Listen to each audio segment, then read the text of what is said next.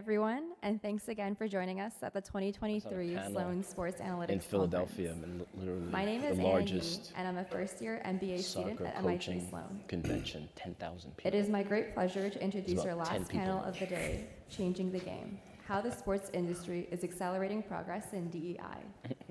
Our panelists today are Billy Beane, Senior Vice President of DEI and Special Assistant to the Commissioner at the MLB, Sola Winley, EVP Office of the Commissioner and Chief DEI Officer at MLS, Stef Strack, Founder and CEO of Voice in Sport and Voice in Sport Foundation, and Jonathan Beane, Senior Vice President and Chief Diversity and Inclusion Officer at the NFL. Our panel will be moderated by Katie Burke from HubSpot.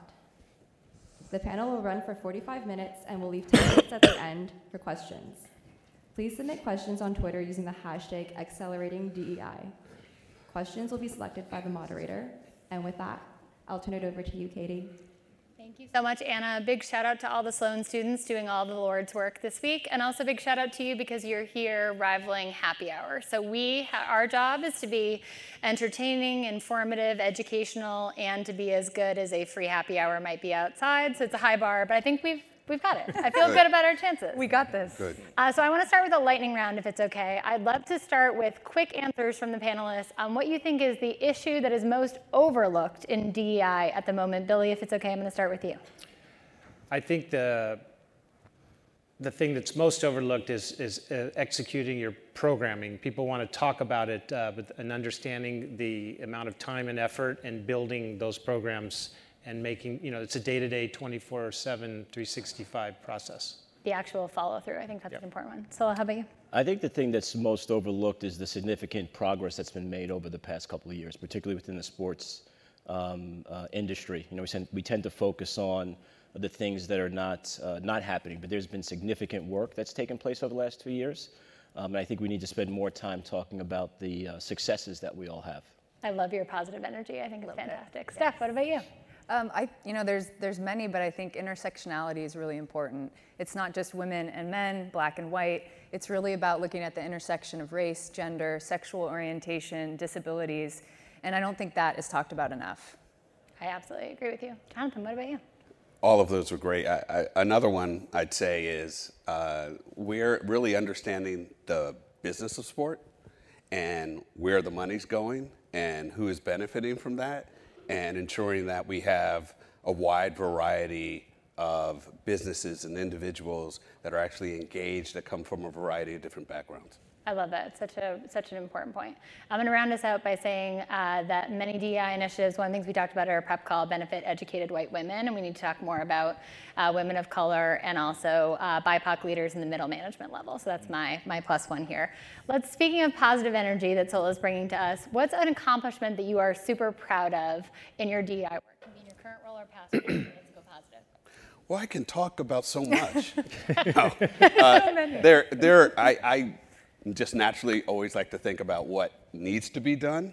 But one thing that is relatively recent that I'd like to certainly talk about is the creation of a program that we have called the Accelerator Program. And what that is we went to each one of the clubs and said, hey, someone who's really talented as a coach or a front office executive, woman or person of color, invite them to the league meetings, get deep engagement with club owners and decision makers. It's a pretty simple idea that it's been transformational, and it's really led to some positive development for us. I love that, and one of the things you talked about was just the opportunity to get people's time together in the same spot, and then to name drop them. So the next time you're talking about someone, to be able to say, you don't know this amazing assistant coach, she's incredible. Exactly. If I could just got that's exactly it. One thing that, we talk about things like the Rooney Rule, we talk about all these other aspects of how we can increase diversity and have inclusion and equity in an organization. Sometimes you have to go back to the basics, human to human interaction, really getting to know the core of what someone's about, really looking them in the eye and really getting to know that individual and say, you realize that there's a really talented people out there that come from a variety of different backgrounds. So that's what it's all about, and we're leaning into that. I love that. Thank you for sharing. Steph, brag on yourself for a little bit. Look, 94% of C-suite women were athletes. And if you dive into the data, since this is a data conference, 52% of those women in C-suite today were collegiate athletes. So I think what I'm most proud of is one of the programs we've built at Voice in Sport is bringing on collegiate athletes, teaching them their rights around Title IX. It's called the Viz Advocate Program for Visibility. When they learn their rights about Title IX, they then evaluate their schools. When they evaluate their schools, they find them, unfortunately, not compliant with Title IX. And then they identify 3 things to drive change in their school. So through that program, we have won an ESPY last year. Sydney Moore, want to shout her out. One of the incredible young athletes that has come into this program and used her voice to drive change. So for me, creating that pathway to success for these young women and building that pipeline so that they're going to be working hopefully someday at these companies is something that I'm most proud of. That's incredible. You should be really proud. Sola. At Major League Soccer, we've had significant progress in some of the outcomes and programs. But I think none of that is possible unless we build the foundation to have sustained success. And I'm most proud of the fact that where we started in 2020, coming off of a period of tremendous crisis, not just in the industry, but in the nation, moving from crisis to now where we really have a sense of community. Stakeholders from across the ecosystem who are really working together to hold one another accountable to solve really important challenges that we have, and challenges of who's going to represent the organizations that we lead, who's going to invest money into the development of players throughout the soccer ecosystem. None of that happens without trust. None of that happens without bridge building. And a lot of that work has been extremely intentional. And any of the results that we talk about is really the results of a collective action that's taken place from across the entire soccer ecosystem. I love that. Thanks for sharing. Lots to be proud of. Last but certainly not least, Billy. It's so interesting, like what John was saying at the beginning, there's so many different programs and initiatives, where people, culture, and community are concerned. And when him talking about his program makes me want to talk about ours, called MLB University. Baseball is being judged by whatever level of diversity we aren't by the representation we have on the field in manager positions, general manager positions, presidents. And so, I mean, there's so much other programming that is, we're seeing faster gains in representation than in those jobs. But one of the things that we launched last year is called MLB University. We have 2 seasoned, amazing experienced African-American men, Tony Regans and Mike Hill, that oversee, and it's a candidate from each organization that is working in baseball that has been selected, and it's a 12-month course that's taught by world-class leaders of the topics that would make someone selected to run an organization, manage an organization, and mostly dealing with labor's contract, draft, all those specifics. And it's complex in the way it's comprised, but the results we will see very, very soon. And it takes time to execute or to see those results, but the progress is in the work. I love that. Thanks so much for sharing. And I will not be messing up the mic further. Is that better? We're good to go? Okay, fantastic. DEI work and address is a whole hot mess. Apologies, sir, for the mess here. What do you think most organizations get wrong about DEI? Steph, I'm going to mix it up and start with you, if that's okay. Yeah, I have 3. I think one is thinking that a trainee is going to fix the problem or fix the culture, right? Instead of looking at how and who is leading the culture. So 1 or 2 trainings a year is not going to fix the problem. So that would be number 1. Number 2 is ERGs are incredibly important. However, they're not there to fix the problems. They're there to create change, to push the envelope. We need to have corporate leaders sponsor the ERGs and then be held accountable for the results of those ERGs. So if you're supporting the women of X company, then is your bonus tied to the results of increasing women in that company? So ERGs are incredible, but we need to think about the accountability. The third one is hiring. There are so many archaic norms in hiring process that we need to blow up. So one of those is thinking about who we hire based off of their title, their experience, or the current position they're in, or what education they had. Instead, look at skill-based hiring. And that is something that fundamentally we need to change. I love that. I'm John, a little passionate about this one. I like it. You're fired up. It's great. One of the things we talked about in our pre-call, John, though, was you said, hey, I actually think training has a time and a place. Let's talk about what you think training can do. Yeah, so I think there was a lot of research, especially can you hear me? Yeah. A decade ago or so, that was basically saying, look, training doesn't work. Don't do it. It's a waste of your time. I do not agree, but I think if you have one-off training, it's ineffective. So if you have one-off inclusive leadership training or bias training or anti-racism training, one time, it's check the box, move on. But if it is a gradual, take your organization on a journey. DEI is an individual journey of development, and it's an organizational movement. So you have to learn together, and it needs to be continual. So we have DEI training every year on multiple topics. And why? Because we know that that's going to continue. We all evolve as human beings. And how do you do that? You get educated, you become aware, and then you model it in your behavior. I think you raise a really important point. Dr. Robert Livingston, who's just down the street at JFK, one of the things he talks about is people are asking the wrong questions about training. It's the alignment of training with the broader values and behaviors of the company. And if we ask that question, training can be super duper effective. And I'll say from our experience at HubSpot, we got one of the requests coming out of after the murder of George Floyd was to do anti-racism as a value training. So first day of HubSpot, everyone takes it. Do I think that you leave that hour course being the most wonderful inclusive leader? No, but it certainly sends a pretty strong message about what we care about. When you don't just set up your computer, you view that as something we view as important. So I would +1. It's like not effective. It's necessary, but not sufficient. Sola, what about you? What do you so piggybacking on the training for a moment. So we Major League Soccer recently launched a 10-year partnership with Apple. And we're responsible for hiring all of the talent, both in front of and behind the camera. So producers, directors, on-air talent. And we have, for the first opportunity really in sports is to build a network from the ground up in the way that we think is important and aligned to our values. And we started with training. And so we actually brought together all of the talent, all of the producers, all of the directors for a 2-hour training that was really tailored and geared towards the work that they were about to embark on. For example, there's a tremendous amount of research out there that talks about how athletes are represented on broadcast and on media. Darker-skinned athletes tend to be portrayed one way, lighter-skinned athletes tend to be portrayed another way.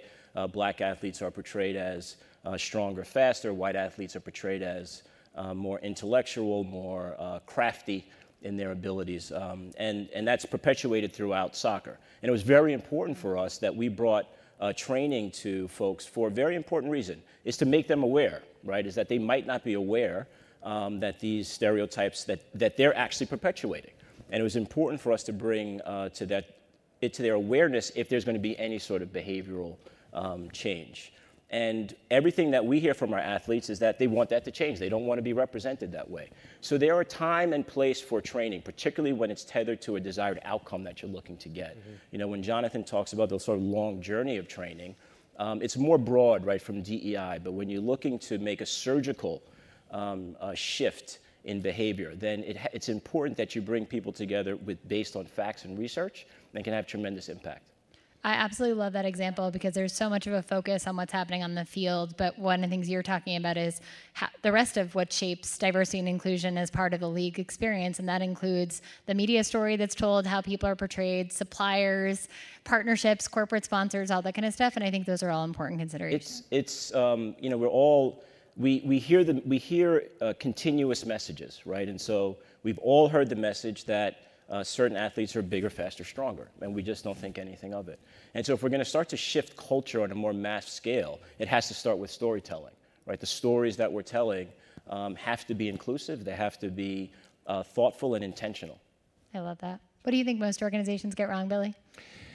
Well, it's interesting, the examples, it changes my mind on just listening. I will say, when it comes to education, the evolution of what that one-off mentality, understanding the difference between sexual harassment training or unconscious bias training, if leadership is not leading the way, you made a very good comment, Steph, about ERGs being expected to change the way they provide the cultural integration and the lived experiences that are the great fabric of our companies.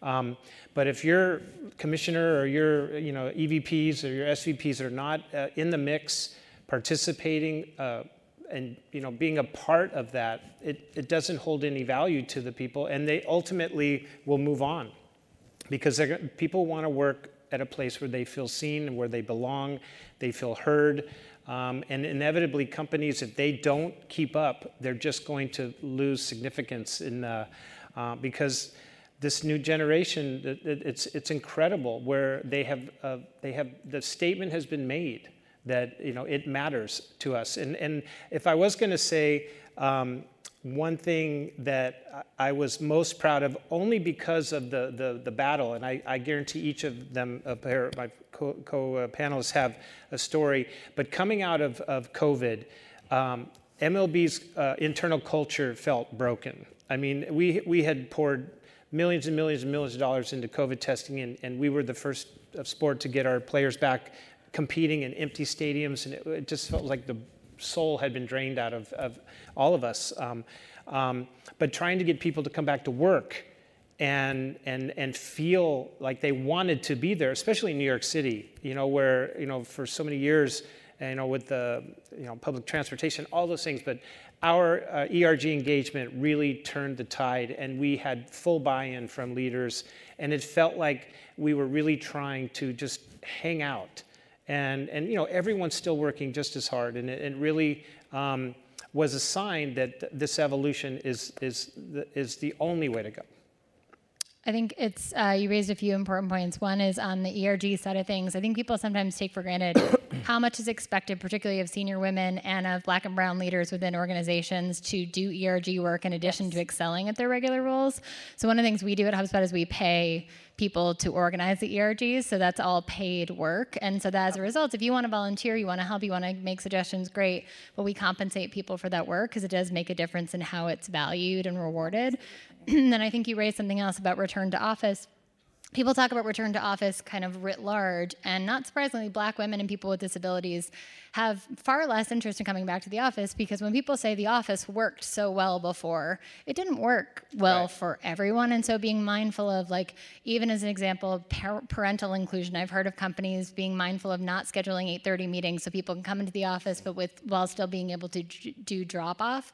There are ways to bring people back to an office in a super welcoming way that's mindful of DEI considerations as well. I mean, that's just managing, trying to understand how to build teams that are successful, and listening to, when, we have working mothers, just a tremendous dialogue of the amount of time from not only commuting, but dropping your children off at school, what happened after in the wake of Uvalde, their fears, their desire to stay at home.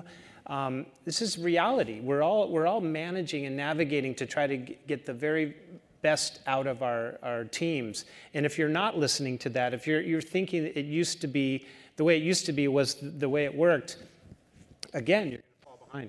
That's such a good reminder. And actually it brings us perfectly to the next point, which is, Sola, you talked about 2020. DEI work oftentimes is most in the headlines when something like the murder of George Floyd or Breonna Taylor happens, or Uvalde happens, or things like that. How do you keep momentum going outside of crisis situations? So said differently, when things seem quiet, how do you keep people energetic and excited and enthusiastic to do this work? Well, I think it starts with yourself first, right? I mean, you have to make sure that you have a mechanism to take care of yourself, right? Because there's a tremendous burden and responsibility of trying to change systems and move systems forward. The momentum comes from success, right? Success breeds success. If we roll out successful programs and our constituents feel that there's value, our owners feel that there's value, then that momentum is going to continue. If the opportunities that we create for coaches who are looking to ascend, if we're successful with that, then that's going to attract more coaches, because they say that there's an opportunity here for them to succeed. So success breeds success. I didn't answer the question earlier about the mistake that a lot of organizations make. It's to make an assumption that one person's going to come in, or one group is going to come in, and that's going to be the answer. That we help to catalyze change but it has to be a shared accountability and ownership to convert it to be systems change, and that takes some time. And we're right in the process now of just building the foundation and getting going. And so momentum comes from a collective energy. There's not one thing that's going to keep the momentum going. And it's unfortunate, but it's true that sometimes it requires there to be some sort of crisis in order to galvanize enough attention to merit the beginning of change. But it's not enough to sustain it. The sustained change has to happen because there's value to the enterprise and there's value to the individuals within it. I think that's a really great point. And Steph, I'm going to go to you on momentum.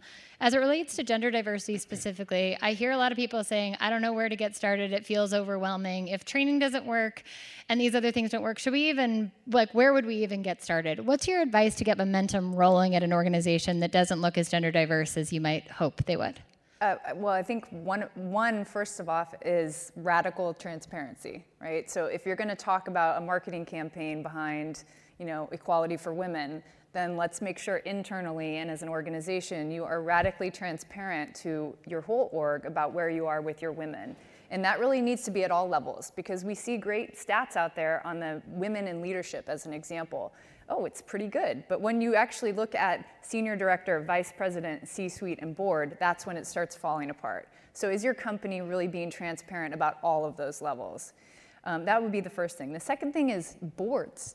We have to get rid of some of these archaic norms that we think are the way forward to get women on boards. If one of the requirements, as an example, to get on a board is that you have to have board experience, how will we get more women on boards, right? So right now we know that 28% of C-suite are women across the top 3,000 publicly traded companies. But 6% is women of color, and 28% isn't good enough.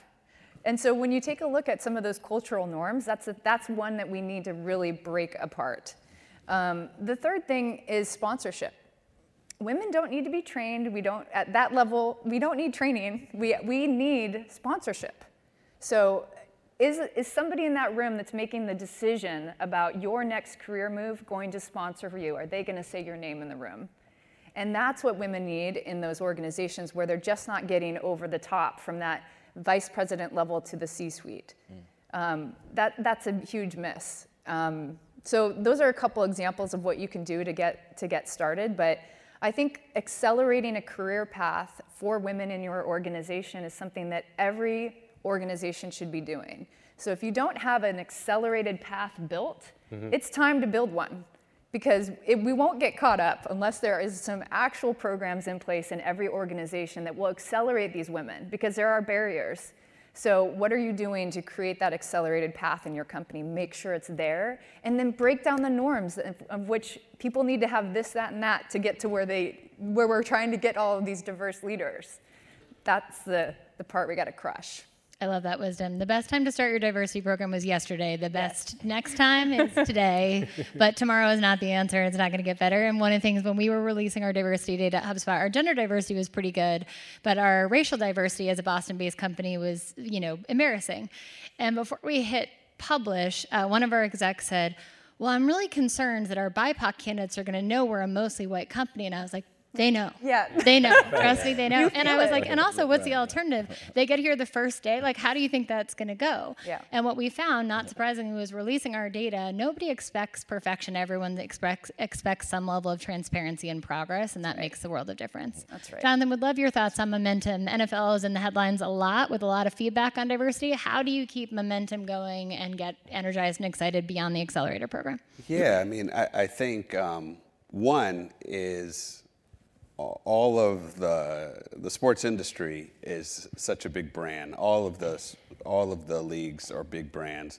So you're going to get the attention and you're going to get the scrutiny, which we invite and welcome. But I think the critical part is it goes back to we need to have a vision. We have to be clear on what our purpose is and what our strategy is. So we have to lay that roadmap.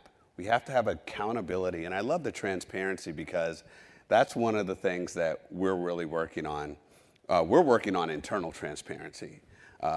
We want our employees to know that pay equity issues. We want to know where people are from in terms of diversity at all levels of our organization. We compare and benchmark all of the clubs against each other, including the league office, so everybody knows where they are. 5 quadrants, 90%, 75, 50, 25, and 10. So nobody, of course, wants to be at the bottom. So it's really driving, and then really ensuring that you have innovation and creativity with this work. It can't be dry, because it's not dry. It touches everything. We're operationalizing DEI. We hit on this. There are so many great things that were said. My mind's just spinning, but you know, it's how are we marketing? Are we taking off the helmet? And when we're talking about our players, and how are we, you know, engaging with businesses and ensuring that there's diversity there? How are we? What are we doing for our employees? We're so focused on the fans and on the players and the game, but let's never forget our employees. You have to touch all of it, and you have to be innovative and creative and pull people in and hold people accountability and have clarity of your purpose.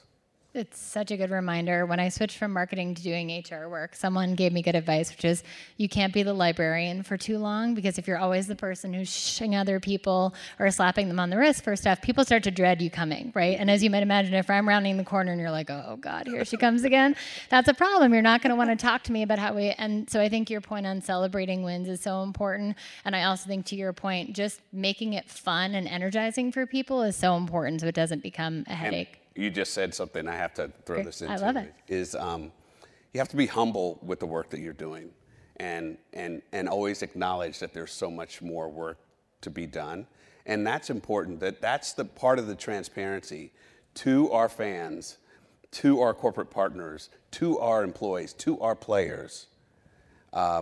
Really saying, look, we're working on this. We're going to keep pushing. We're going to get some wins. We have so much more work to do, and making sure that everybody acknowledges that.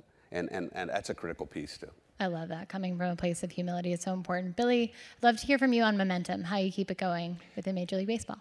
I mean, the way that we did internally with the Office of the Commissioner with 1,500 employees, you know, we try to elevate the lived experiences of our employees. That's something that never existed before. The LinkedIn world is a huge motivator for young employees to elevate the work that they're doing, and the composition of those employees, you know, whatever their identity is, does make people feel like we're getting it. And before, you know, like you're saying, are we, you know, only talking about the players all the time? Are they the only thing of value? And, you know, understanding that we're pushing out content 24 hours a day, 365 days a year. We have people working around the clock, and they are valued. They're a part of it. We're trying to create a family culture where there's a level of appreciation. We're doing the World Baseball Classic right now. I was talking to a coworker, Del Matthews, who's in Taiwan. He's going to be there for 18 days. You know, we want people to know the type of commitment. You know, his dad played in the major leagues, and he's probably going to be a GM someday, but right now he's grinding. And when nobody's looking, even though it's going to be an amazing experience, and he'll be in Miami, you know, in 10 days at the semifinals. And so for us, I think it's important when you do have those moments where the world stops and it's like, what is it all about when we're witnessing horrific crimes against human beings and we feel helpless. Talking about how we're feeling or asking how we're feeling has become something that has started to resonate in our house. I feel like that it's just important to I know ever since COVID, it seems like we're less reticent to talk about our mental health and wellness and what we need to feel like I can go to work for 10 hours today. And so I think it's just constantly elevating with we have 9 ERGs in our at the Office of the Commissioner, and we push out, we uplift stories about people in the minors at the club level, at the Office of the Commissioner, and things that make us feel like we're in it together. I love that. And I think you raised such an important point on asking how you are. I heard a DEI practitioner talk about after COVID that it's important to ask it a second time. So in other words, the first time around, you say busy or fine, right? 90% of the time. The second time saying, just want to check in really, how are you? And creating that space for vulnerability versus rushing into the agenda. I think that makes a huge difference. Let's talk magic wands. Everyone has a wish list. It's not quite Christmas time for Santa yet, but if you could wave a magic wand in your organization to accelerate DEI progress, what would you use it for, Jonathan? Wow. I think to really, really have a deeper sense of empathy and understanding of the challenges that all key stakeholders go through in our business. I mean, it's a daunting task, but I feel across the board, whether you're a club owner or a player or an employee, just a deeper sense of empathy of the challenges that everyone has, and also an acknowledgement of excellence across the board. I love that. Great answer. Steph, I'm going to let you answer either for Viz, but also really for corporate America. So up to you. I mean, for Viz, if I could wave a magic wand right now, I would ask for a strategic alliance with all major leagues. If only we knew some people. Yeah, exactly. To create a pipeline of young women talent into these jobs that we know they are capable of doing. So that would be my magic wish for Viz, for Voice in Sport. But I think it's really about changing. I see so many young women in my organization who are bright, capable, and they're not being let in the room. And I think that is one of the things that I would love to see change, is that when you're thinking about filling that position of the board or the C-suite or the next person on your team, think about the access of the people to your network, because most board positions, as an example, are filled by your network. But if your network only exists of people who look like you, it is really hard for those women to break through. So I would say, it's more of a plea out there for corporate America, is to think about how you build your leadership team and how aggressive are you going to be to make those changes. Because we definitely don't want to wait another 100 years to get to equality for women in the C-suite and boards. I love that. Thanks for sharing. Sola, how about you? Two parts to it. One, first from a humanistic perspective, that I believe that greatness in any great organization has to be tethered to goodness, right? The two cannot be separated. And I think we can use more goodness in the world, quite frankly. So that's one part. The other is just more tactical, is that for every club, right, to have a senior DEI person that reported into the owner, I think would make significant progress, significant change.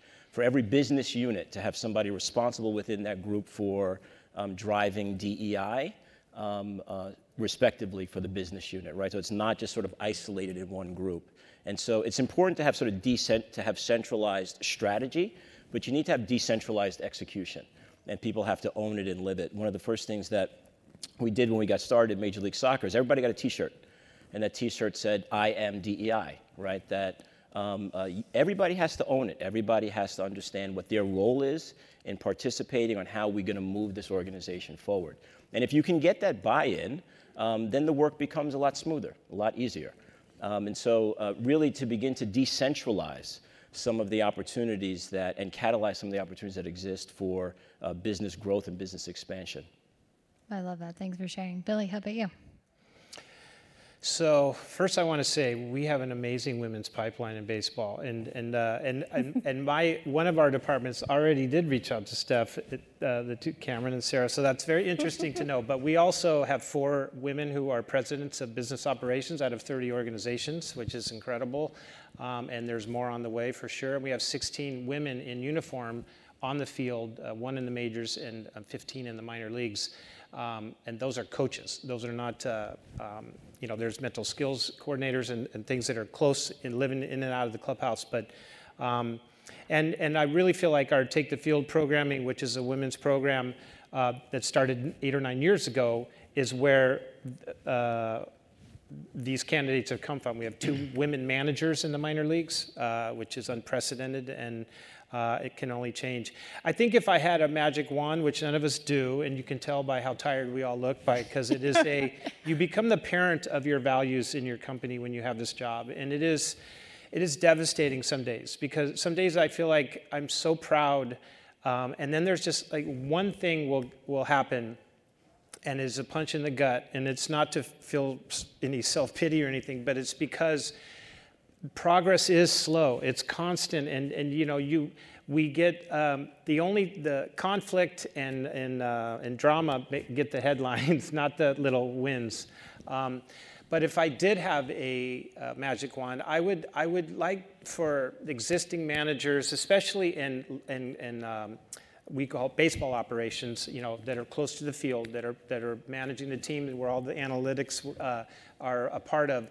If those people would, for once, drop their fear of change and let that diverse energy into the room, because everyone has to learn on the job. It takes a hot minute to figure out what you're doing when you walk into any new job. I don't care if you went to MIT or not, but and it's just about team building and trust and delegating. And really, the way managers are selected in our sport now, the first question they ask you is, what kind of team can you build? It's not like, do you know the X's and O's of baseball? And so it's just getting to, we're right there. We've all been talking about it for a while. When I started, I'm a former player. I played 6 years in the majors, and I always felt like the other in my clubhouse, because I was the only living gay Major League Baseball player for 30 years until 3 or 4 months ago. A former player named TJ House came out. Hey, just to interrupt, let's take a minute. That is a big deal, and you should be really proud of what you've done. And a big deal that he came out as well. But my point is that I played in the 80s and 90s. My dad was in the Marine Corps. I'm the oldest of 5 boys. I was raised Catholic. You can't get any less gay than that. There's just not, and I'd never met anybody that was gay, and when I was growing up. And so I always expected life to hand me, I had the power to keep my identity a secret. And being good at baseball protected me from bias and stereotypes that people in my community are subjected to every single day. And so when I was brought back to baseball, because I left it, my partner died of HIV-related causes while I was an active member of the San Diego Padres in 1995. And I was afraid to find out if I was HIV positive, and I went to the park in the closet, grieving the loss of a partner, and hiding my secret still from my friends and family. And what my lived experience allows me to do is to have empathy for everyone else's lived experience. When you walk into a conference room or a meeting and you're a woman, are you sexualized the minute you walk in because you look amazing and you're pulled together and you run 10 miles a day, or are you treated as a professional? If you're a man of color, are you thought that you're a diversity hire, or your brother's the head coach of the football team, that's why you got the job, or whatever bias or baggage people are bringing in, we're all subjected to that. And so our job is to find the space where we can allow everyone to feel like they're being judged equally. And it's an imperfect science, but if your leaderships are constantly demanding of that, then I think people are going to get as close to their total potential as possible. It's such a powerful reminder, and it gets back to what you were talking about, the humanity side of things, of just connecting with people on a human level. If you understand, which everyone does, obviously on a spectrum, but the degree to which it feels like the kid standing there with your tray, waiting to be asked to sit at the cafeteria table, it makes a big difference, and then you can empathize so much more with other people's lived experiences. Thank you for sharing that. I want to go deep on a few topics we talked about in our pre-call, and if it's okay, Jonathan, I'm going to start with you. I want to talk Rooney Rule. Rooney Rule gets a lot of discussion topics, and I also want to talk about the MLS stuff with you, Sola, because as it relates to hiring, There's a lot of talk about the Rooney Rule in its previous iteration, current iteration, but each of you have done some things that are really innovative to kind of update how we think about a modern Rooney Rule. What's worked about the Rooney concept and how you think about hiring at the NFL? Just so people have a sense, it was implemented in 2003. Dan Rooney, who was the head of the DEI committee at the time, his son now is the chair of the DEI committee at the league. It was the goal from the very beginning. It's a diverse slate, essentially. And for every head coach position, it required for you to interview at least one black candidate, one minority candidate for that role. It has since evolved quite a bit. Now it is 2 external diverse candidates. It could be inclusive of women. It could be inclusive of any minority as well.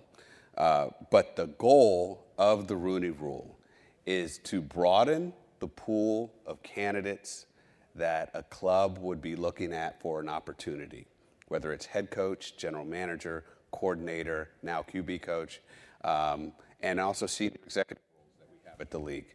That is the goal. And unfortunately, I think it's misunderstood. I think a lot of people think the Rooney Rule means, that means that it's a silver bullet and all of a sudden more women and people of color are going to get hired. And in particular, black coaches as it pertains to head coach. The Rooney Rule itself, its goal is to provide more access and opportunity to compete for positions, which is exactly what it has done over the years. What we've noticed is more candidates are being interviewed. What we've noticed is a vast majority of more diverse candidates are being interviewed. Where we're challenged is the yield, the actual hire is still a challenge. It's a challenge for us with head coach. We have more GMs that are black than we've ever had in the history of the NFL, more diverse GMs than we've ever had, more diverse and black presidents than we've ever had in the history of the NFL. We're more diverse now than we've ever been as a league. You look at club diversity and also league. So that shows the effectiveness of our policies and also the Rooney Rule. With that said, I think it's really important. The Rooney Rule is not the answer and solution to us getting where we want to get with women and also with people of color. It's not. You need to put together other things, other aspects to ensure that you're providing equity and an inclusive hiring process. And for us, it was the accelerator program. For us, it's every time you go through a head coach or GM search for us, you have to go through inclusive hiring training. The other thing we did is, in partnership with Russell Reynolds, we put together a best practice hiring guide. We sent it to all the clubs, and we also use it internally.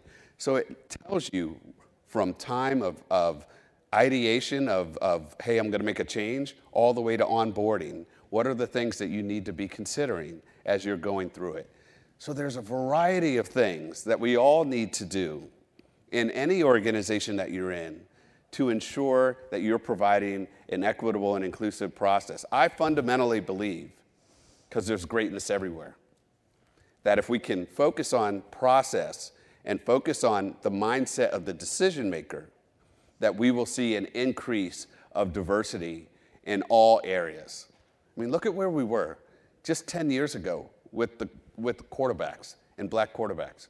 We had hardly any. Now you're seeing that some of the best quarterbacks that we have, look at this year's draft. And we've seen a transformation in the league. We will get there, but it's going to take more work and to make sure that we use all the tools in our toolbox. I like to say that, to make sure that we get there. But the Rooney Rule is not the solution to it. It is one aspect of making sure that we get that equity and opportunity that everyone deserves to compete for positions. I think that's so important. And so MLS does a version of bringing thoughtful hiring in, which is, as I understand it, for any sporting role, 2 non-white candidates, one of whom has to be black. Is that correct? And how has that worked in terms of your? It's correct. And policies are very important, right? So it's important to understand how are folks being governed? What are the rules that are governing decisions that are being made? And are those rules enabling progress, or are they prohibiting progress? And so similar to the NFL, we had a policy that was in place. It was actually an initiative. It was called the Diversity Hiring Initiative in 2007, where you had to interview, we call them sporting roles in soccer, you had to interview one minority candidate for certain positions. There was no definition of what that meant. There was really no structure to what that was. We had no data on how we were even defining what minority was. And so we had to really start from scratch. We organized through our diversity committee. We have a unique diversity committee in Major League Soccer. It's comprised of a collection of owners, as well as current players and former players, as well as an ERG representative. So we really have a diversity committee that is reflective of the entire ecosystem, which I co-chair. That committee, we spent collectively with the committee and then a broader group of stakeholders over 300 hours sort of assessing what do we want to accomplish and why, right? What sort of outcomes are we looking for and how are we going to get there? And so what you're referencing really is the outcome of that, where for every sporting position, from our academy all the way up to our first team. Soccer is unique, Major League Soccer is unique. We have a player development pathway. Every kid from 14 years old all the way up to the first team. And so our academies have to abide by the policy. We have MLS Next Pro, which is our second division, have to abide by the policy all the way up to the first team. We launched a program similar to the NFL Accelerator program in December of last year. We call ours MLS Advance. Similar components. How do we prepare candidates for these interviews? As important as preparing candidates, though, some of our general managers, some of our club presidents, they might have never interviewed a senior woman of color. They might have never even interviewed a black person to be a head coach. And they also have to be able to get some training as well, right? So it's not just one-sided. So we launched this program in December. We invited 12 ready candidates who are ready to assume a role, and within 45 days, 40% of those candidates were hired into jobs. And I just want to take one moment just to read a note, because we often talk about data and the 40%, and it sounds great, and we're really excited about that, right? It gives us a foundation to build. But these are real lives, right? These are human beings that we're talking about who didn't have an access to an entry point to get a job, right? And we're creating opportunities for them to be seen and to be heard and to prove that they can compete at the highest level, right? So this says, good morning. I wanted to personally thank you for the time, belief, and investment you made in helping me to take the next step in my career. As I begin this journey with the Red Bulls, I'm excited and motivated to use the platform to continue to give kids the opportunity to live their dreams and to give validation to the belief that you and so many others have in me.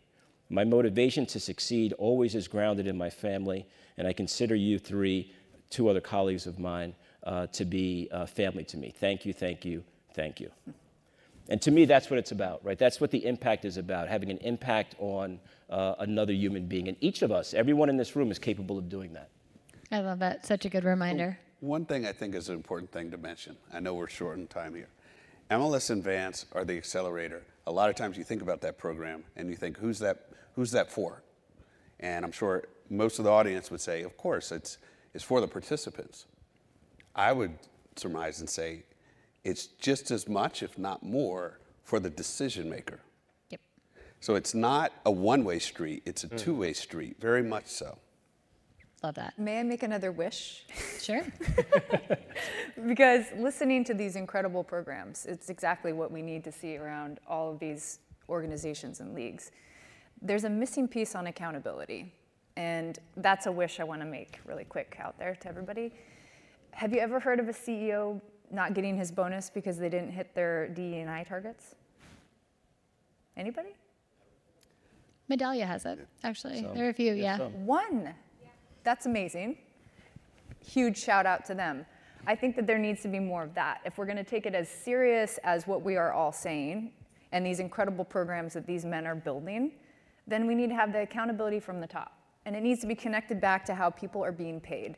If revenue continues to be the marker for success and moving up, then it's going to be hard to see the success we want to see and the progress at the speed in which we want to see.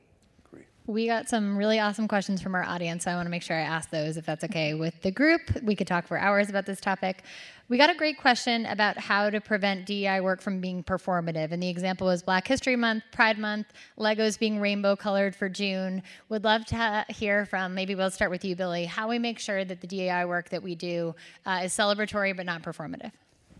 Well, I think there's, first of all, the Heritage Month model is expansive, and it's an opportunity. If your programming is events that are celebrating the lived experience, it's not MLB slapping a logo on a bunch of commercials saying, Happy Black History Month.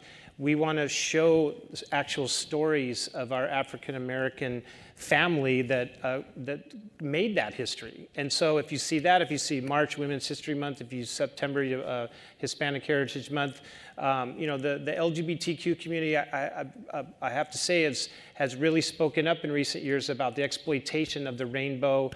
People, putting that out there. What are you actually doing? And a lot of times in diversity conversations, it gets kind of lost in the shuffle because we are a part of all demographics, and historically, we're just in a different time and space when it comes to, I would say, participation in pro sports. And so, to me, it's just credibility in your programs. Love that. We have a bunch of questions, so I'm going to move us along. You mentioned less visible forms of diversity, and this person asked about disability and accessibility are often left out of DEI discussions, particularly in the world of sport. What can organizations and leagues do to make abilities and accessibilities top of mind? Steph, anything top of mind for you? Sorry, can you repeat the question? Abilities and accessibility. So I'll tell you what. I'll give you a minute. I thought you said leagues, so I'm like, what leagues can do? Yeah. I mean, I think one of the biggest things is storytelling. Where are the people today in those leadership positions? Tell their story. Make it more visible. It's why I created my company, to bring more visibility to women, other diverse voices in the industry. So number one is storytell the people that you already have in positions of power, because that is missing. Seeing is believing. We need to see more people in those positions. So I think that's one. And another is speaking with them, making sure that you know what it is that they feel like is missing, and then support them along that journey. It kind of goes back to the ERG discussion. There really needs to be accountability tied back to supporting those groups inside your organization. I have just a quick point. I think one of the most popular things that came out of the Super Bowl was the NFL's vision to highlight accessibility with the hearing impaired. The woman that was shadowing Rihanna is like a global celebrity now. And it was one of the most enjoyable parts of the whole event. And it just, I like 3 years ago, I got a letter from the Rutenberg Foundation out of Boston, and it was just a subtle note of baseball's use of the word disabled list. Why do you continue to? Because it was just a misunderstanding of the term, and I walked over to the commissioner's office. And I said, we can change this right now. It's easy, it doesn't cost anything, and we change the name from the disabled list, 100 years old, to the injured list. And we've got so much feedback. And I was like, it's not that hard sometimes. Just listen and lead the way. And then that brings more people closer to your game, and then you're becoming more accessible. It's such a great reminder. Jonathan, you have something? We have which is great. We're launching Disability ERG right now. We have an incredible group. The other thing is, you have to engage with the community always. That means in and out. So we also have partnered with Lime Connect because we want to proactively engage, and we see that as a resource for employees, and so we want to aggressively recruit as well, and engage in every other way that we engage with all of our communities. I love that. I think we could probably all do more, quite frankly. My brother-in-law was born with spina bifida. He just shared a story with me about how challenging it is just to fly, right? How we just take for granted, right? He can't get up and go to the bathroom during his flight, Right? It's not like the airlines are going to make now all of a sudden extra wide aisles, right? Where he can do that, right? And so some folks' lives are really limited, right? And we have to do everything that we can to make people feel welcome at every opportunity, right? So the stadiums that we're building, we have to make sure that they're accessible and that people feel that they can have as good of an experience as anyone else in that arena. And I think we could all do more. I think that's such an important reminder. And you mentioned flying. We had a horribly embarrassing experience where someone talked about wheelchair accessibility on the first floor of HubSpot, and we tried to walk the path ourselves and do it as though you would be in a wheelchair, and it was truly impossible. And it's one of those things where you actually take the time to walk through the instructions you would give someone else and what that would be like. And we have some additional work to do. So I'll join you in the commitment to do more there on that one. Would love to just end by, well, actually, Steph, I'm going to ask you one question. Male allies, what role do male allies play in creating more gender equality? I would love to hear some practical tips for how male allies can help. I mean, to all the men out there, you are in the position of power to lift us up. And so I would just say it's a huge role. I mean, I talked about it earlier, the sponsorship inside of an organization, because we know the dynamic and the breakdown of the numbers at the top. It is absolutely crucial that men in powerful positions are lifting women up, and they're supporting them when it gets tough. Don't leave them hanging when they need you. That really is something to kind of remember, because I think there is often like sponsors of these groups, right? I was involved in the Women of Nike group. There's sponsors of those groups, but it takes more than just saying, hey, I'm gonna sponsor that ERG. It's about bringing people into the fold and into the room. And I would just encourage all of the men out there to reach down and bring up several women along the way, because it has proven in the number and the data is back to like why we're all here this week. It's proven that more diverse teams have better results and, again, better revenue. Okay, with 3.5 minutes to go ahead. I'll use my time just to talk about that because I think it's really important, is we have something called the Women's Forum, which we just completed at the Combine. It was really well done. It's done by Sam Rappaport. She's done it for 7 years. It's led to 225 job opportunities for young women aspiring to go into coaching, football ops, and other areas. And it's built off of allies. We were there. We had 10 head coaches, 12 general managers. We had the commissioner there. We had 4 owners there. You need allyship. We all do. Mm-hmm. All communities need allyship in order to get there. You're not going to get the progress you want, but we all need allies in all the efforts that we're doing in all the different spaces. Without it, we're just not going to move. Good reminder. 2-minute countdown. I'm going to hold us accountable for another lightning round. We talked about hiring.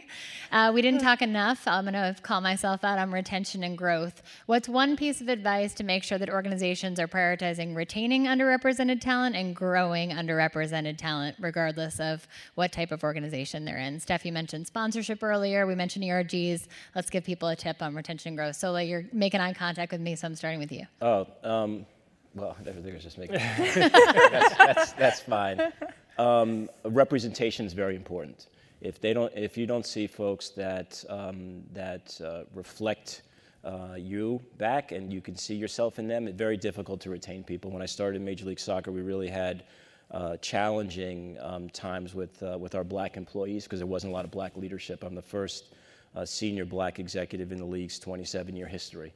And so we have to give people a reason to stay, right? And saying that we have a bunch of diversity initiatives is not good enough. They have to feel a difference in their life every single day by the opportunities that they're given, by the promotions that they have access to, by the pay that they're given.